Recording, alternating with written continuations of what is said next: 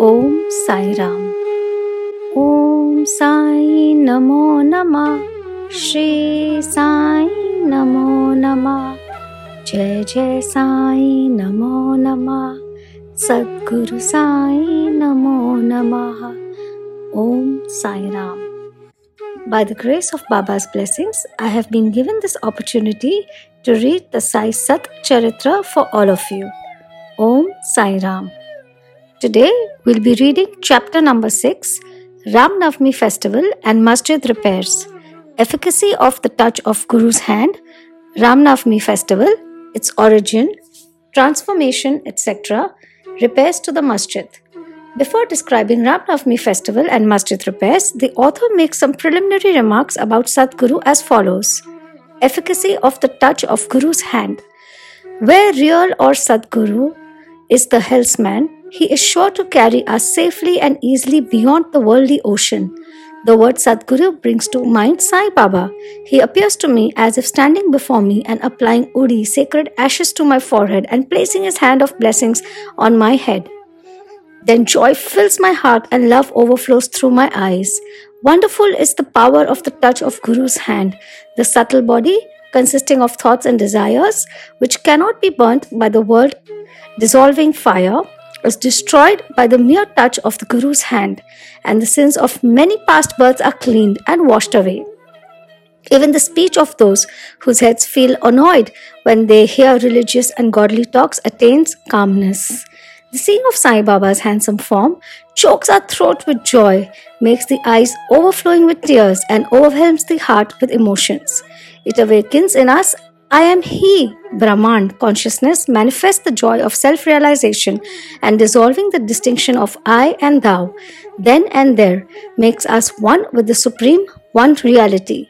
When I begin to read scriptures at every step, I am reminded of my Sadguru, and Sai Baba assumes the form of Rama or Krishna and makes me listen to his life. For instance, when I sit to listen to Bhagavad, Sai becomes Krishna from top to toe, and I think he sings the Bhagavad or Uddhava Gita, song of teachings by Lord Shri Krishna to his disciple Uddhava, for the welfare of the devotees. When I begin to chit-chat, I am at once put in mind of Sai's stories for enabling me to give suitable illustrations. When I myself start to write anything, I cannot compose a few words or sentences, but when he of his own accord makes me write, I go on writing and writing, and there is no end to it. When the disciple's egoism props up, he presses it down with his hand and, giving him his own power, makes him gain his object and thus satisfies and blesses him. If anyone prostrates before Sai and surrenders heart and soul to him, then unsolicited, all the chief objects of life, that is dharma, righteousness, artha, wealth, kama, desire, and moksha, deliverance, are easily and unsolicitedly attained. 4 paths, namely of karma, jnana, yoga, and bhakti, lead us separately to God. Of these, the path of bhakti is thorny and full of pits and ditches, and thus difficult to traverse. But if you, relying on your Sadguru, avoid the pits and thorns and walk straight, it will take you to the destination, God. So says definitely Sai Baba. After philosophizing about the self-existent Brahman, his power, Maya, to create this world and the world created, and stating that all these three are ultimately one and the same, the author quotes Sai Baba's words, guaranteeing the welfare of the bhaktas. There will never be any dearth or scarcity regarding food and clothes in any devotee's homes. It is my special characteristic that I always look to and provide for the welfare of those devotees who worship me wholeheartedly with their minds ever fixed on me. Lord Krishna has also said the same in the Gita. Therefore strive not much for food and clothes. If you want anything, beg of the Lord. Leave worldly honors. Try to get Lord's grace and blessings and be honored in his court. Do not be deluded by worldly honor. The form of the deity should be firmly fixed in the mind. Let all the senses and mind be ever devoted to the worship of the Lord. Let there be no attraction for any other thing. Fix the mind in remembering me always, so that it will not wander elsewhere, towards body, wealth, and home. Then it will be calm, peaceful, and carefree. This is the sign of the mind being well engaged in good company. If the mind is vagrant, it cannot be called well merged. After quoting these words, the author goes on to relate the story of Ram Navami festival in Shirdi. As Ram Navami is the greatest festival celebrated at Shirdi, another fuller account, as published in Sai Leela magazine of 1925, page 197, is also referred to, and a summary of the festival as related in both these accounts is attempted here. Origin. One Mr. Gopal Rao Gund was a circle inspector at Kopargaon. He was a great devotee of Baba. He had 3 wives but had no issue. With Sai Baba's blessings, a son was born to him. In the joy that he felt regarding the event, an idea of celebrating a fair or urus occurred to him in the year 1897, and he placed it for consideration before other Shirdi devotees, that is Tatya Patil, Dada Kote Patil and Madhavrao Deshpande Shama. They all approved of the idea and got Sai Baba's permission and blessings. Then an application for getting the collector's sanction for celebrating the Urus was made, but as the village Kulkarni reported against holding the fair, the sanction was refused. But as Sai Baba had blessed it, they tried again and ultimately succeeded in getting the collector's sanction. The day of the Urus was fixed on the Ram Navami day after having consultation with Sai Baba. It seems he had some end in view in this, namely the unification of the 2 fairs of festivals, the Urus and the Ram Navami, and the unification of the 2 communities, the Hindus and the Mohammedans. As future events showed, this end or object was achieved. Though the permission was obtained, but other difficulties cropped up. Shirdi was a village and there was scarcity of water. There were 2 wells in the village. The one in use dried up soon, and the water from the second was brackish. This brackish water was turned into sweet one by Sai Baba by throwing flowers into it. The water of this well was insufficient, so Tatya Patil had to arrange to get water from a well by fixing moats, that's leather sacks, thereon at a considerable distance. Then temporary shops had to be constructed and wrestling bouts arranged. Gopal Rao Gund had a friend by the name of Damu Anna Kasar of Ahmednagar. He also was similarly unhappy in the matter of progeny, though he married 2 wives. He too was blessed by Sai Baba with sons, and Mr. Gund prevailed upon his friend to prepare and supply 1 simple flag for the procession of the fair. He also succeeded in inducing Mr. Nana Sahib Nimunkar to supply another embroidered flag. Both these flags were taken in procession through the village and finally fixed at the 2 ends or corners of the masjid, which is called by Sai Baba as Dwarka Mai.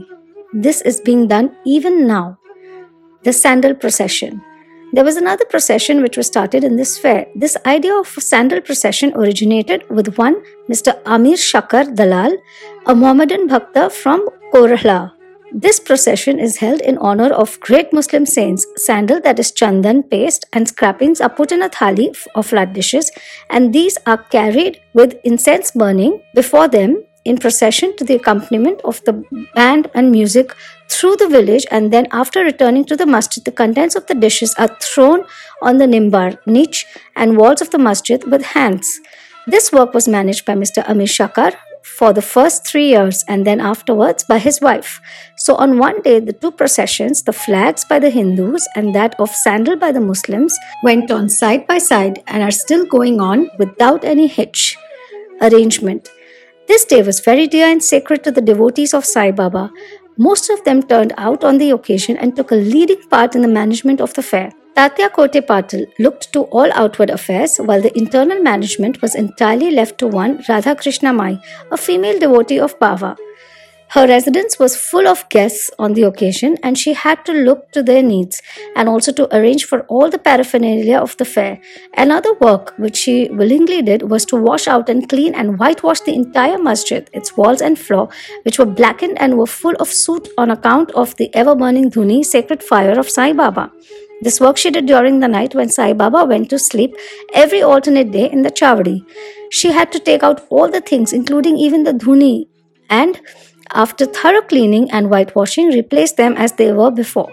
Feeding the poor, which was so dear to Sai Baba, was also a great item in this fair. For this purpose, cooking on a grand scale and preparing very sweet dishes was done in Radha Krishna Mai's lodging, and various rich and wealthy devotees took a leading part in this affair. Transformation of Urus into Ram Navami festival. Things were going on in this way, and the fair was gradually increasing in importance till 1912 AD, when a change took place. That year, one devotee, Mr. Krishna Rao Jageshwar Bhisma, the author of the pamphlet Sai Sagunopasana, came for the fair with Dada Saheb Kharpade of Amravati and was staying on the previous day in the Dikshit Vada.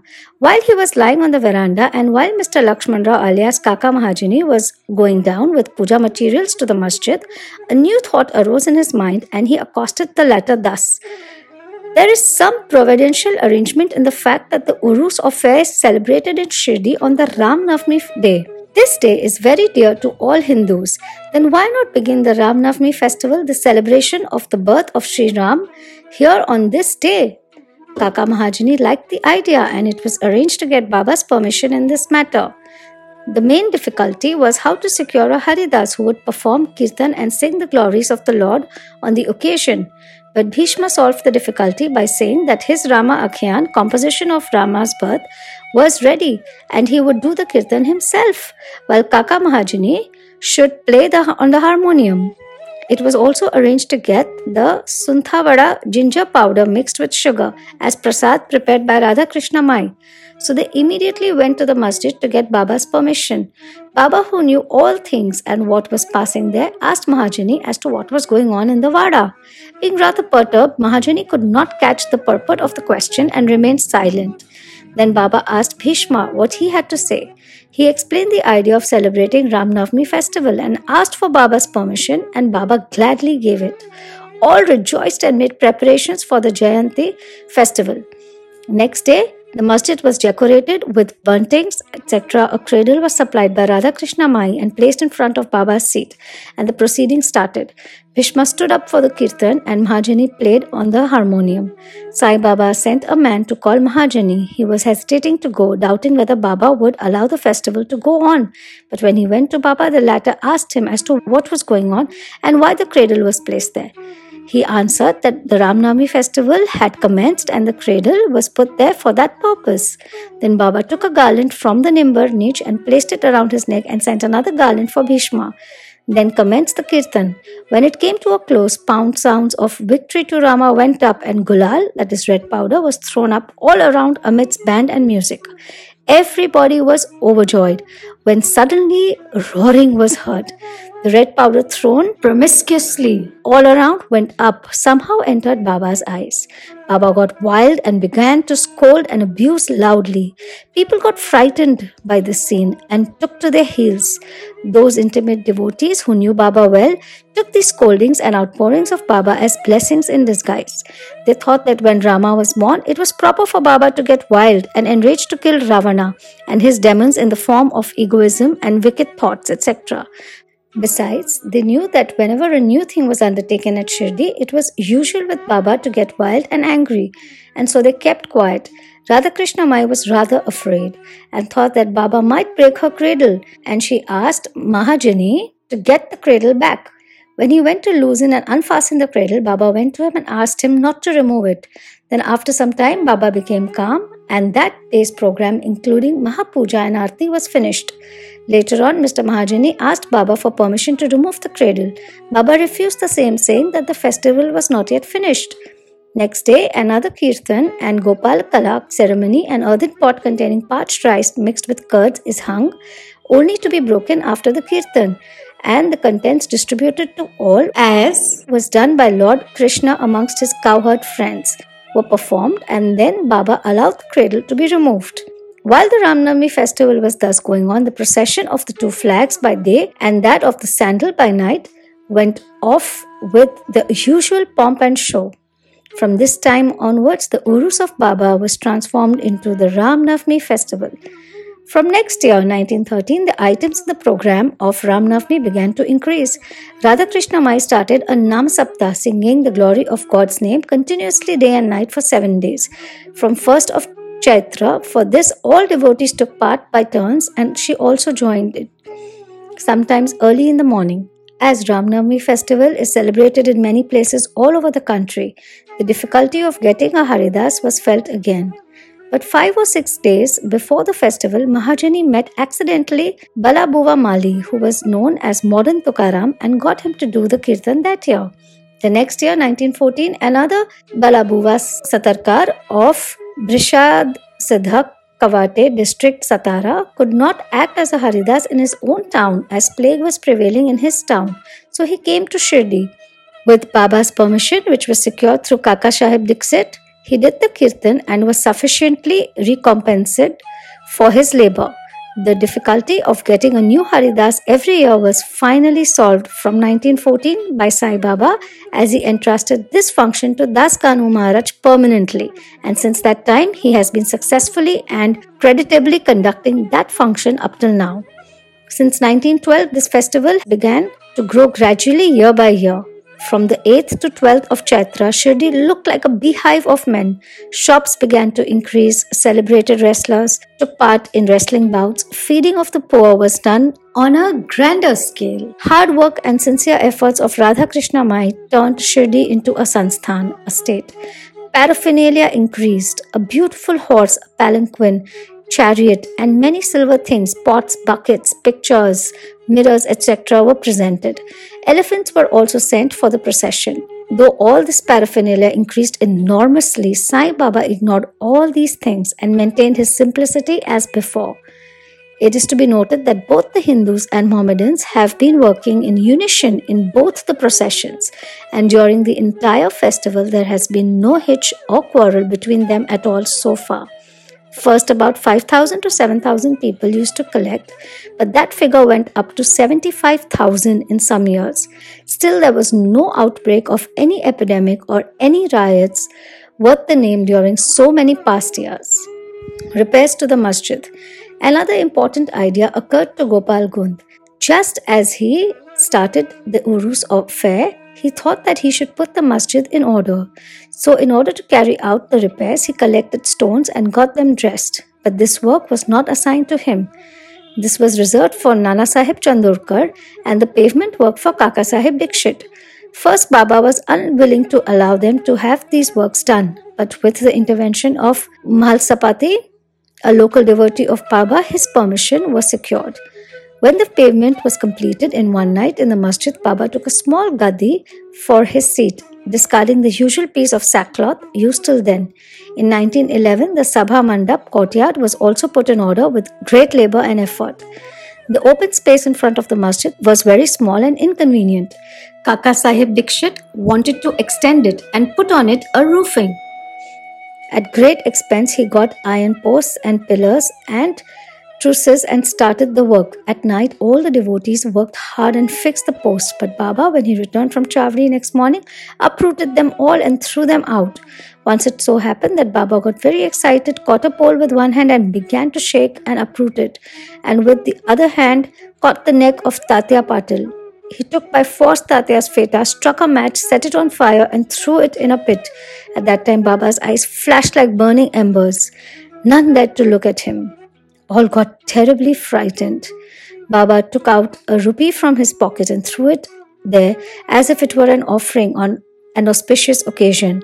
Tatya also was much frightened. None knew what was going to happen to Tatya, and none dared to interfere. Bhagoji Shinde, the leper devotee of Baba, made a little boldly advance, but he was pushed out by Baba. Madhav Rao was also similarly treated, he being pelted with brick pieces. So all those who went to intercede were similarly dealt with. But after some time, Baba's anger cooled down. He sent for a shopkeeper, got from him an embroidered feta and himself tied it on Tatya's head, as if he was being given a special honor. All the people were wonderstruck to see the strange behavior of Baba. They were at a loss to know what enraged Baba so suddenly and what led him to assault Tatya Patil, and why his anger cooled down the next moment. Baba was sometimes very calm and quiet and talked sweet things with love, but soon after, with or without any pretext, got enraged. Many such incidents may be related, but I do not know which to choose and which to omit. I therefore refer to them as they occur to me. In the next chapter, the question whether Baba was a Hindu or a Mohammedan will be taken up, and his yogic practices and powers and other matters will be dealt with. Bow to Sri Sai. Peace be to all. Om Sai Ram. Footnotes for Chapter 6. The first one, Urus celebrations are made at the tombs of Muslim holy men. It is surprising that how Mr. Gun, a Hindu, got this idea. Footnote number 2, District Magistrate. Since he is responsible for the collection of land revenues, he is also called the Collector. Number 3. Jayanti, birthday of Lord Rama. I humbly request Sai Baba to please forgive me for any mistake that I might have made during the reading of this chapter. Om Sai Ram.